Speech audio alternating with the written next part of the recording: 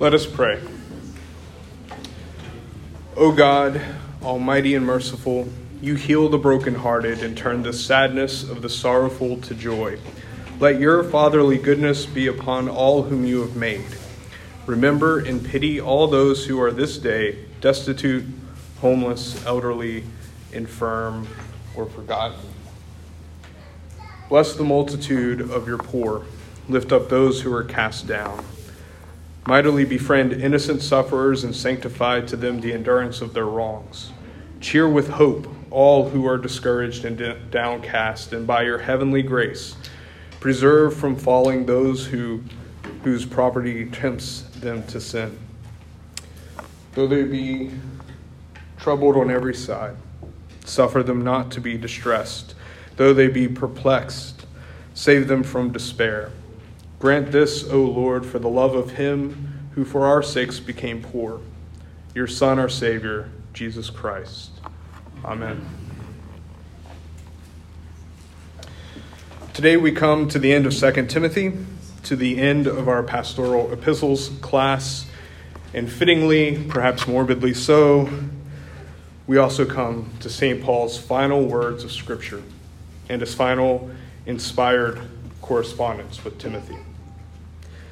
Now, the concept of last or final words may not be intriguing to you personally, but they have certainly captivated the imagination of many cultures throughout history, even our culture, which seeks at every turn to reverse aging and hide from our mortality, has an interest in recording and reading people's last words, as if last words have some sort of special status. Why do we, collectively, if not personally, have such an infatuation with final words? Robert Kastenbaum, who was a scholar who focused on the sociology and psychological aspects of aging and death, wrote in an article called, appropriately, Last Words, which, to be fair, is tangential to our class. But in his article, he does make 2 points that I think helps us frame what is happening in 2 Timothy. His first point is that given a series of things, first, second, third, all the way to last, we tend to view the first and the last items in that series as being more important than what comes in the intermediary, in the middle. This makes sense of our experience. There is one estimate that says that we speak roughly 840 million words in an average lifetime. And of those 840 million words, it is our first words and our last words which are most celebrated by those closest to us. Now, that's certainly interesting observation and an interesting fact about how our psychology tends to work. But I think it's actually his second point that hits home for us today. The quote is there for those of you who can see it. In a sense, writes Kassenbaum, our lives include many last words. The last words we share before going to sleep or on a voyage. The last words we speak in this class session, this semester, or this career. The last words we say to this person or that person, and so forth. Each parting statement has at least a faint resonance with the final parting. Separation points are points of emotional vulnerability and cognitive instability. They are occasions when one often wants to say and hear reassuring words.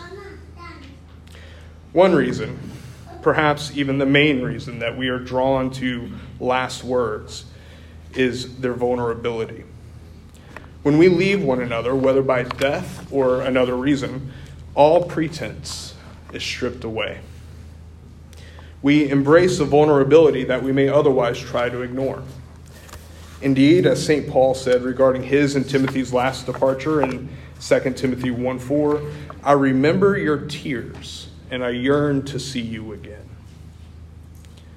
death, our ultimate departure until the resurrection, tends to only multiply our vulnerability. We turn now to St. Paul's last words. The Holy Spirit gifts us with a look at St. Paul's vulnerability to his son in the faith. We also will see St. Paul's urgency regarding the proclamation of the gospel and ministry. And finally, we will see St. Paul's reflection on his own death and God's fidelity even in his martyrdom. Our outline for our last class: St. Paul's last charge, St. Paul's last reward, St. Paul's last wishes, and St. Paul's last word.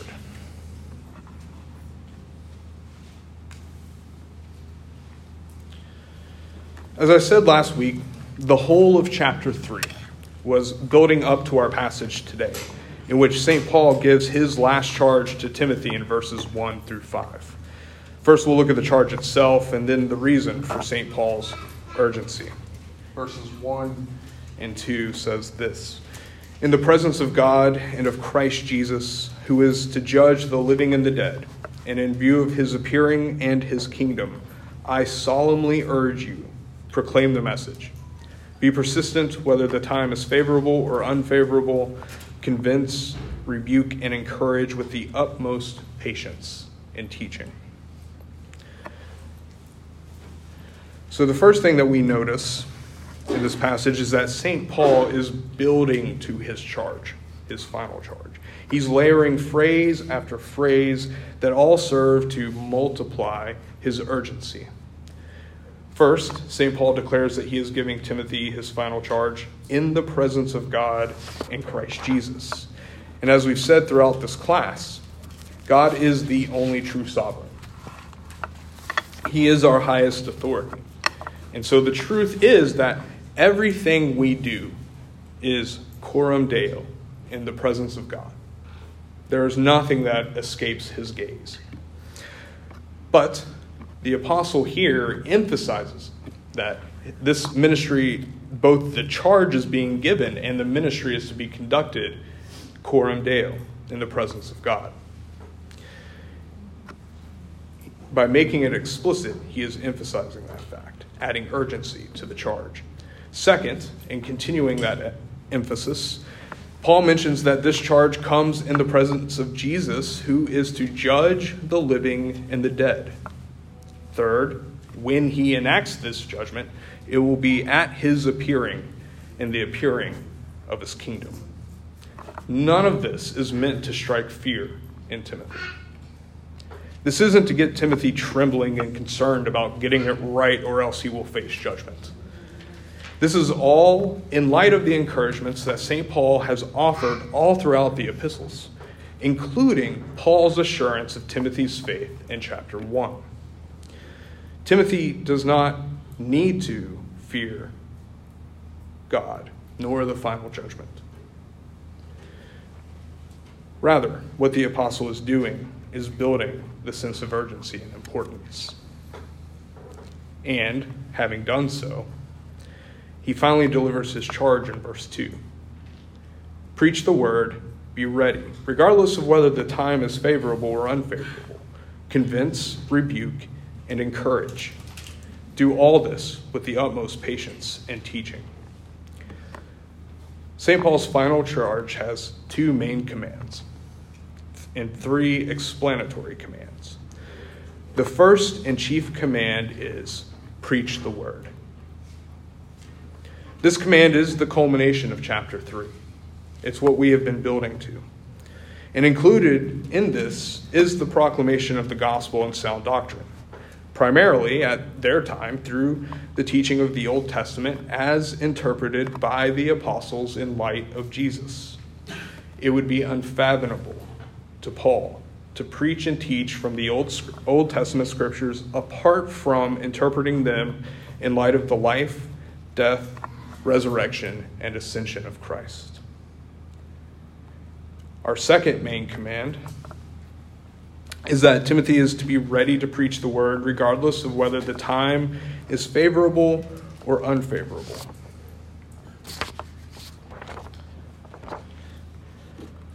We could paraphrase this command as preach the word even when it is inconvenient.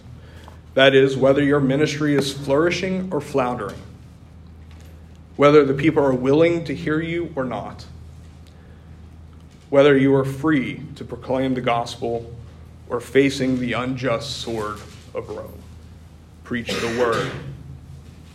Then comes 3 explanatory commands which spell out the goals of preaching the word, the telos: convince, rebuke, and encourage. To convince is to convict, to help others recognizing their wrongdoings and sin. This is ultimately the work of the Holy Spirit. And just so we're all clear, we make terrible Holy Spirits. But at the same time, God uses our preaching and teaching and proclamation as a means by which he brings that conviction. It is not on us to convict, but to preach the word. And through that, the Holy Spirit will bring conviction on those whom he pleases. The beautiful truth here is that the pressure is off of us. As we faithfully proclaim the truth about sin, salvation, and holiness, we don't have to expertly craft our words or have all the answers. God has created all that is out of nothing. He can work through our bumbling fidelity to save others. Rebuke and encourage are the same words that we've seen throughout the pastoral epistles. They're the concepts that we looked at when we studied what different postures the church should take towards false teachers on one hand and faithful family members on the other. False teachers are to be rebuked.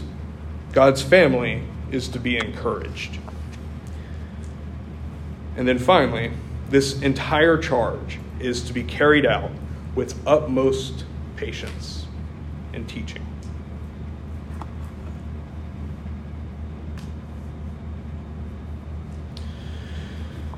St. Paul explains the reasons for his urgency in giving this charge in verses 3 through 5. He says, "For the time is coming when people will not endure sound teaching." Should be a "not" up there, I think. "But, having itching ears, they will accumulate for themselves teachers to suit their own passions. And they will turn away from listening to the truth and wander off into myths. And as for you, always be sober-minded. Endure suffering. Do the work of an evangelist. Fulfill your ministry." St. Paul's use of the future tense, "for the time is coming when," is interesting, because the very things that he mentions in this passage are not only happening at the time he writes this epistle. People are already turning away from listening to the truth and wandering into myths. But they were the very reason he wrote 1 Timothy and Titus to begin with, years earlier. And so if we consider the context of this passage, what Paul has already said about the last days that we looked at last week or the week before, and his charge in this passage to be ready whether the times are good or bad, then I think our best reading of this passage is simply that both Timothy and the church will continually face difficult ministry. The sense of urgency is always with us. Apostasy and false teaching will only end when Christ returns and all knees bow in recognition of Christ as the true King over all things. Having given his final charge,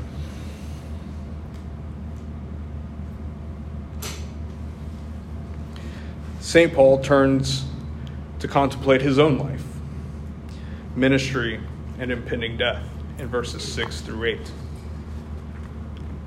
"I am already being poured out as a drink offering, and the time of my departure has come. I have fought the good fight. I have finished the race. I have kept the faith.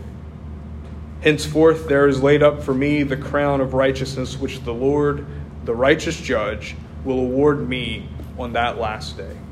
And not only to me, but also to all who have loved his appearing.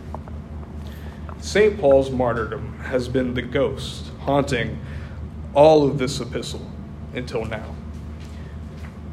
Here, St. Paul speaks plainly. The time of my departure has come.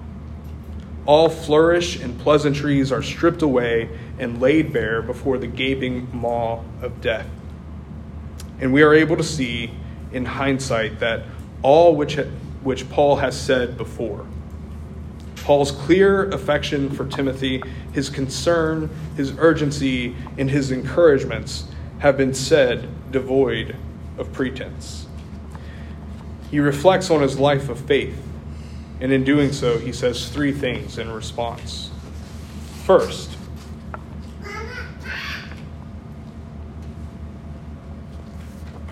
I have fought the good fight. Second, I have finished the race. Third, I have kept the faith. These three statements allude to the three metaphors for faithful ministry that St. Paul gave in chapter 2, the soldier, the athlete, and the farmer. The point in these metaphors, which really are short parables, was that there is a reward for those who show fidelity in the midst of suffering. And I love this passage because it's as if Paul is saying, let's drop the pretense. We're outside the realm of parable now. I'm the soldier. I'm the athlete. I'm the farmer who is reaping his reward. And one day, you will be too. Everyone will. But for now, it's my time that has come. So, then, what is St. Paul's reward for his life of fidelity? The crown of righteousness given to him by Christ himself. There's a sense of poetic beauty here because, after all, Paul didn't win the race. He merely finished it. The race was won 30-some odd years before St. Paul even wrote this epistle. Christ won the race, and the victory crown is his to do with as he pleases. The testimony of St. Paul in Scripture is that it is his good pleasure to give it to us. Like the loaves of bread and fish, which also belong to Christ, he takes his crown of righteousness and multiplies it, freely giving it to all those who come to him in faith. Regardless of whether we run across that finish line, or we walk, or crawl, or have to be dragged across it by friends who are faithful to us, the reward is the same. The righteousness of Christ before God the Father. And therefore, says St. Paul, the crown is not only for me, but also for all who have longed for his appearing.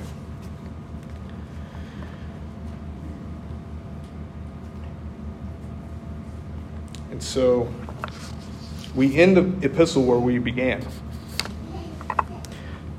St. Paul begins his letter saying that he desired to see Timothy again, and that as Timothy was already aware, he had been deserted while in prison.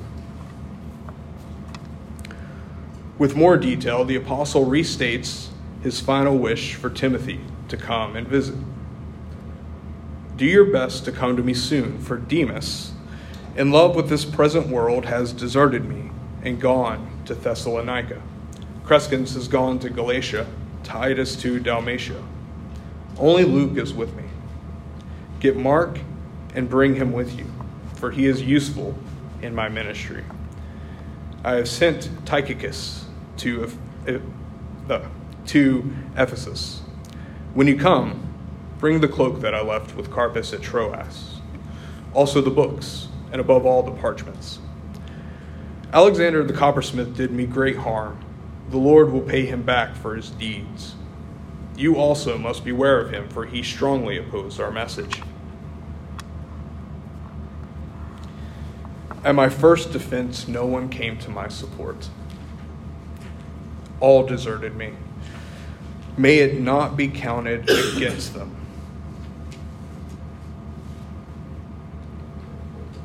But the Lord stood by me and gave me strength, so that through me the message might be fully proclaimed and all Gentiles might hear it.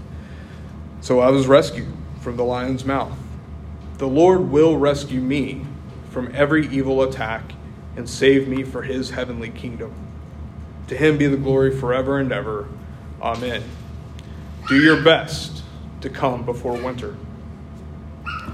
So St. Paul writes to Timothy from prison.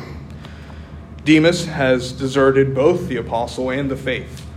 Crescens and Titus have been called away by God to ministry elsewhere. St. Paul has sent Tychicus to Ephesus, presumably to deliver the letter that we are studying now, perhaps also to fill in while Timothy visits Paul. Only St. Luke remains with the apostle, and to make matters worse, winter appears to be approaching, and Paul seems to be without even a simple cloak to keep warm. This is the situation that Paul faces at the end of his life. And his last wish amounts to this: I'm alone, I'm cold, and I will be dying soon. Come visit me, my son. Bring me a jacket and some of my favorite books. Bring Mark, too. It's with this last wish, this context, that St. Paul had said, I yearn to see you again, in 2 Timothy 1:4. And that seeing Timothy again would make his joy complete. All pretense swept away, truth spoken in the vulnerability of last words before his final departure. And in this situation, alienated and desolate, I can't help but think of Harry Potter. In Book 7, the second act, we find Harry the fugitive, completely alienated from nearly every relationship, camping in the winter and moving from place to place, imprisoned, as it were, with the whole of the English countryside a jail cell. I think, too, of Sam and Frodo's journey into Mordor, completely cut off from the rest of the fellowship, without news of how their friends are faring and staring down the great eye itself. At the end, Frodo, now less one finger and with the ring consumed by the fires of Mount Doom, turns to his friend and says, all is over. I am glad you are here with me at the end of all things, Sam.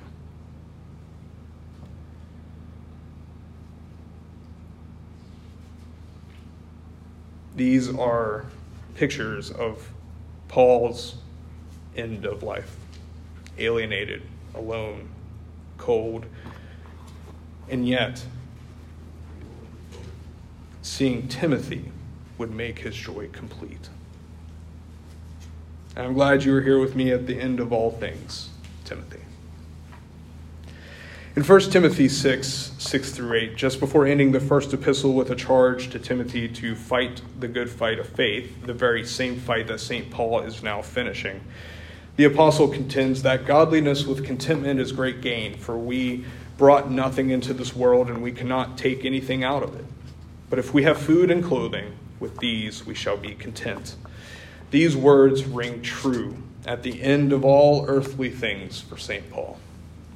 Come, bring yourself my cloak, Mark, and my books, and my joy will be made complete.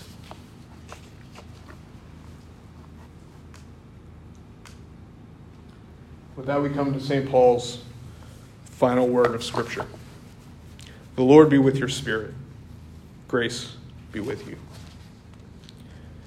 Is there any more appropriate way for St. Paul to end his ministry but with a blessing and the assurance of God's loving presence and grace?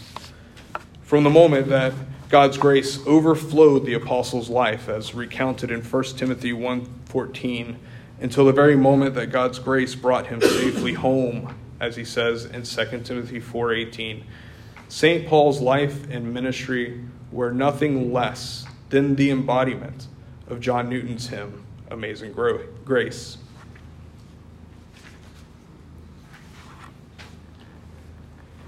Amazing grace, how sweet the sound that saved a wretch like me. I once was lost, but now I'm found. Was blind, but now I see. Not a metaphor for Paul. 'Tis grace that taught my heart to fear, and grace my fears relieved. How precious did that grace appear the hour I first believed.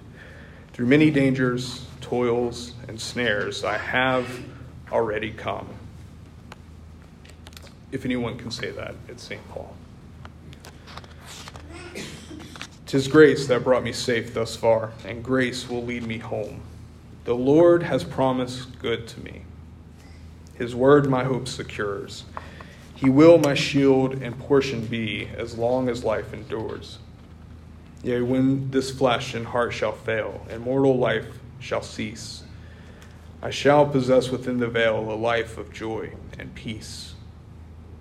I love this last part because there's this change, right? From first person to first person singular, from I to first person plural, we.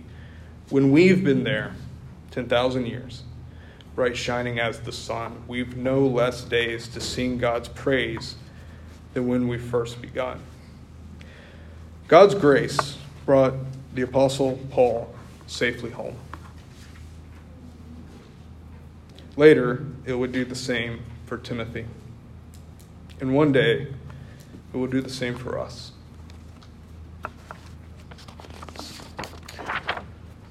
When confronted with his own possible death, King David wrote in Psalm 27, stripped of pretense, filled with vulnerability, that his greatest desire was that he might behold the beauty of the Lord. Confronted with his own death, St. Paul the Apostle to the Gentiles writes that he desires that each of us would behold the same. Dear church, faithful family of God, brothers, sisters, fathers, mothers, may we finish the race by the power of the Holy Spirit, whether we're running, whether we're walking, whether we're crawling or being dragged by our faithful family. May we finish knowing that our crown has already been won. The Lord be with your spirit. Grace be with you all. Amen.